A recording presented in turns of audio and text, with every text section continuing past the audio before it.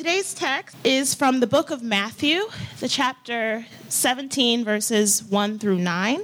I have it written here in the New International Version, but I want to read it from the New Living Translation. So, as is our custom, would you all please stand for the reading of God's word? Matthew chapter 17, verses 1 through 9. 6 days later, Jesus took Peter and the two brothers, James and John, and led them up a high mountain to be alone. As the men watched, Jesus' appearance was transformed so that his face shone like the sun, and his clothes became white as light. Suddenly, Moses and Elijah appeared and began talking with Jesus. Peter exclaimed, "Lord, it's wonderful for us to be here. If you want, I'll make 3 shelters as memorials, one for you, one for Moses, and one for Elijah." But even as he spoke, a bright cloud overshadowed them, and a voice from the cloud said, "This is my dearly loved son, who brings me great joy. Listen to him."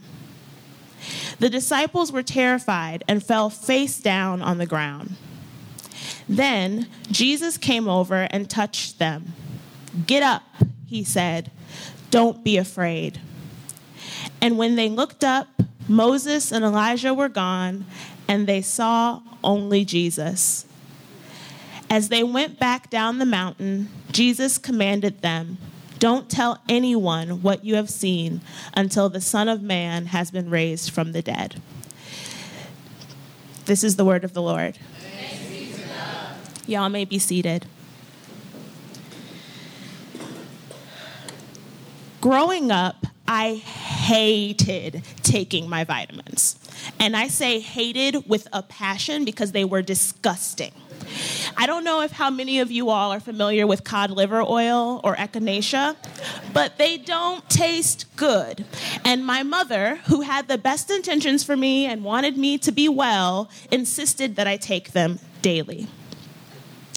When I could, I found ways to circumvent and, spit it out or throw it away or what have you. But ultimately, I had to trust that she had my best interests at heart, that this thing that clearly didn't feel good was good because my mom said it was. Various Hebrew scriptures prophesied that one day a descendant of King David would rule with godliness and fairness. This descendant was referred to as the Messiah. And it was expected at the time of Jesus that this Messiah would come and would particularly save the Hebrew or the Jewish people from Roman oppression. But when Jesus, the literal Son of God, sent to save, showed up on the scene, he didn't look or act as they had expected. And even more troublesome, not only did he not look the way they expected, he didn't act the way they expected, but a few verses prior to this passage, he starts talking about how he's going to die. And so this Messiah that they expected was coming to rule is now here saying, hey, this is going to look a lot differently than you thought. How could messianic glory exist along messianic suffering? How could something that was clearly bad lead to something good? None of this makes sense. And these questions, this confusion, was ringing in the minds of Jesus' disciples at this point in Matthew's narrative. As such, the account of the Transfiguration comes at an ideal time. This was the time when Jesus' divine identity as the Messiah was most likely to be questioned because all of a sudden he's talking about dying. And so they needed to listen to Jesus in this time that was confusing and they didn't really know what was ahead of them. And I'm not just pulling this focus on them needing to listen to Jesus out of thin air. This particular account, so the Transfiguration account, appears in all three synoptic Gospels, Matthew, Mark, and Luke. And each one has a couple variations. Like, for example, Luke says that this happened 8 days later versus 6 days later. But something that's the same across all of them is God coming in a cloud, speaking, declaring who his son is, and that his disciples should listen. They should listen to Jesus. Likewise, God's instruction to Peter, James, and John to listen to Jesus in this time of confusion, in this time of them not knowing what's next, is a necessary and important instruction for us today. At times, what Jesus says to us may be confusing and or undesirable. Sometimes what Jesus says to us doesn't taste or feel good. But because he's Jesus, we will eventually come to see that it is good. In the meantime, we must trust Jesus' intentions for us, and we must listen to Jesus because he came to save us. And so I have one big point. The big point is, how do we listen to Jesus? And what I will like to leave as an invitation is that we listen to Jesus by spending time with him, not just for him. We listen to Jesus by spending time with him, not just for him. And so let's look again at the first 4 verses of this chapter. Jesus took the disciples up the mountain to be alone, though in other accounts it reads he took them up there to pray. But either way, Jesus brought Peter, James, and John, a select few of his 12 disciples, up that mountain to spend quality time with him and God. That's why Jesus brought them up there. And while they were up there, the miraculous happened. Jesus's appearance was transformed, and the disciples were able to see Jesus as he truly was, fully divine and radiating with glory. And the ancient readers would have caught something here. They would have noticed parallels between this description of Jesus radiating in glory and what happened to Moses when he was in the presence of God. And then the mention of Moses and Elijah alone would have brought up parallels between how both Moses and Elijah were rejected by their peers during that time, just as Jesus was. And later on, even in the same account, the words that God speaks concerning Jesus, he is my son I'm dearly loved and I am well pleased, references back to Isaiah and the words that were said of the suffering servant. So there's a whole bunch of good things happening here that I don't have time to go into, but trust that the disciples and the ancient readers of this text would have caught on to all of this. They would have saw that this is a big deal, something important is happening. And what is also important to point out is that all of this was happening for the disciples' benefit. Jesus already knew who he was. It was the disciples that needed a bit of assurance. And we can tell this also in the structure of these verses. The whole account is written from the perspective of the disciples. Jesus took them, that they appeared before them. This is how they reacted. And so it gives us insight into how this was literally for the disciples. And so let's keep this in mind, right? So Jesus brought Peter, James, and John up there to spend time with him and God. Did this miraculous big display of his greatness for their benefit. And Peter responds with, well, what can I do? Jesus had already brought them up there for a reason. The only thing that Peter needed to do in that moment was to spend time with Jesus and his friends. That's it. But Peter could not be fully present to what was happening, to what he was witnessing, because he was preoccupied with wondering if he needed to be doing something.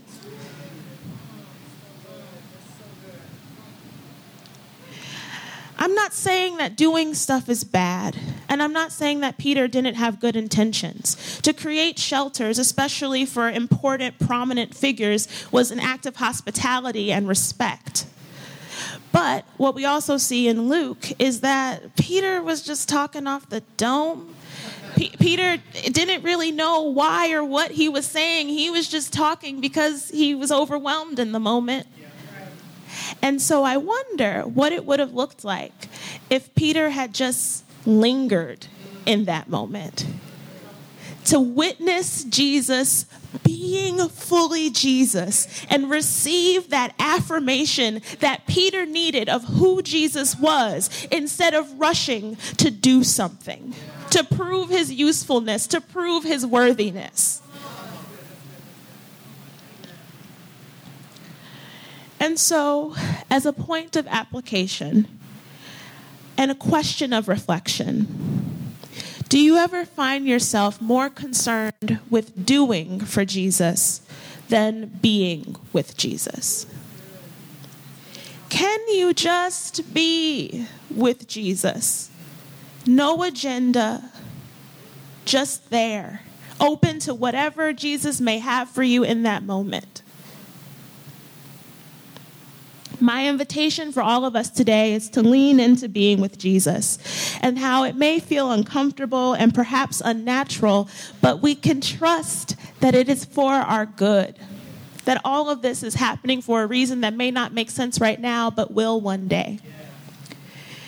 And so I'm not only going to give the invitation to lean into being with Jesus. For the next few minutes, we're going to practice it. And we're going to practice it through the spiritual practice of Lectio Divina, which is also known as sacred reading. It is an intentional way of approaching scripture texts from a point of receiving, of being open to whatever may come up and however God may want to use it, which is a little different from how I would usually preach, right? Telling you all what says the Lord today. But as we enter into Lent and the invitation to be intentional with distinguishing Sundays as a day of worship and rest and just surrendering to what God has for us in its goodness, this is part of that, of being wholly flexible. And so I will introduce what Lectio is very briefly, and then we'll do it. All right. Let me pull up my next set of notes. So, Lectio Divina is a practice in which we relax and carefully listen to God's word. And because we're doing it in community, I will also leave time for us to share with one another, because that's part of this, is that we are a body and we do things together. And so, Lectio typically has 4 movements. For the sake of time, we're going to do 3.5. The first one is where I will read the text slowly, and you will take time to just notice. What do you notice in this text? What shimmers to you? In the second reading, because I'll read it again, then you will reflect on where this reading is speaking to your life today. And then in the third reading, you'll reflect on how God might be inviting you to respond. Noticing, contemplating, responding. And then that fourth movement, I'll invite you, if you feel comfortable doing so, to gather in dyads or triads, groups of 3 to 4 people, and share what you're hearing from God. Cool? Cool. All right, so for the first reading, before I begin reading, if you wouldn't mind closing your eyes if you feel comfortable doing so. If you have any books or pens in your hand, to set them down and let your hands be free. Get as comfortable as you can in a folding chair.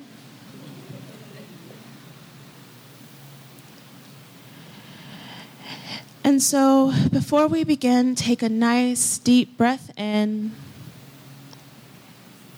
and a nice deep breath out.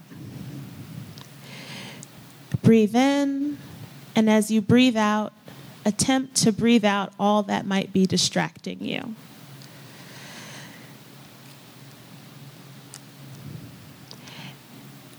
And for the first reading, 6 days later, Jesus took Peter and the two brothers, James and John, and led them up a high mountain to be alone. As the men watched, Jesus' appearance was transformed, so that his face shone like the sun, and his clothes became white as light. Suddenly, Moses and Elijah appeared and began talking with Jesus. Peter exclaimed, "Lord, it is wonderful for us to be here. If you want, I'll make 3 shelters as memorials, one for you, one for Moses, and one for Elijah." But even as he spoke, a bright cloud overshadowed them, and a voice from the cloud said, "This is my dearly loved son, who brings me great joy. Listen to him." All right, so we're going to conclude our time, our sermon time, with a word of prayer.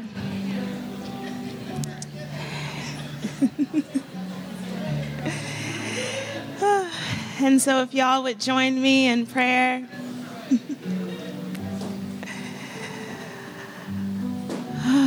God, you are good. Beyond description, actually. In the things that we know are good and in the things that we are still learning are good, you are. Thank you, God, for being a God who went to such great lengths to save us, and not just from worldly power, God, but from the things that we allow to oppress us, from the ways that we submit to grind culture, the ways that we submit to compulsive doing, the ways that we seek to find our worthiness by our production rather than our being. Thank you for freeing us from that. And so, God, I pray that we would claim our freedom in that even in our relationship with you, we would not bring those bad habits into it. That we would not feel that we have to prove something to you, that we have to do things right to be accepted by you, God, but that we would just be with you and listen. May we trust that if there is something you want us to do, dear God, you'll tell us. You'll make it clear. And in the meantime, we can just experience your goodness in the now. And so, God, may that be how we operate. May we operate in expectancy of your goodness, not of your obligations.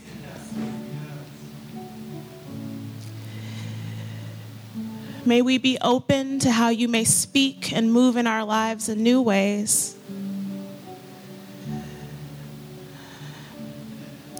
And be open and willing to sharing that with others.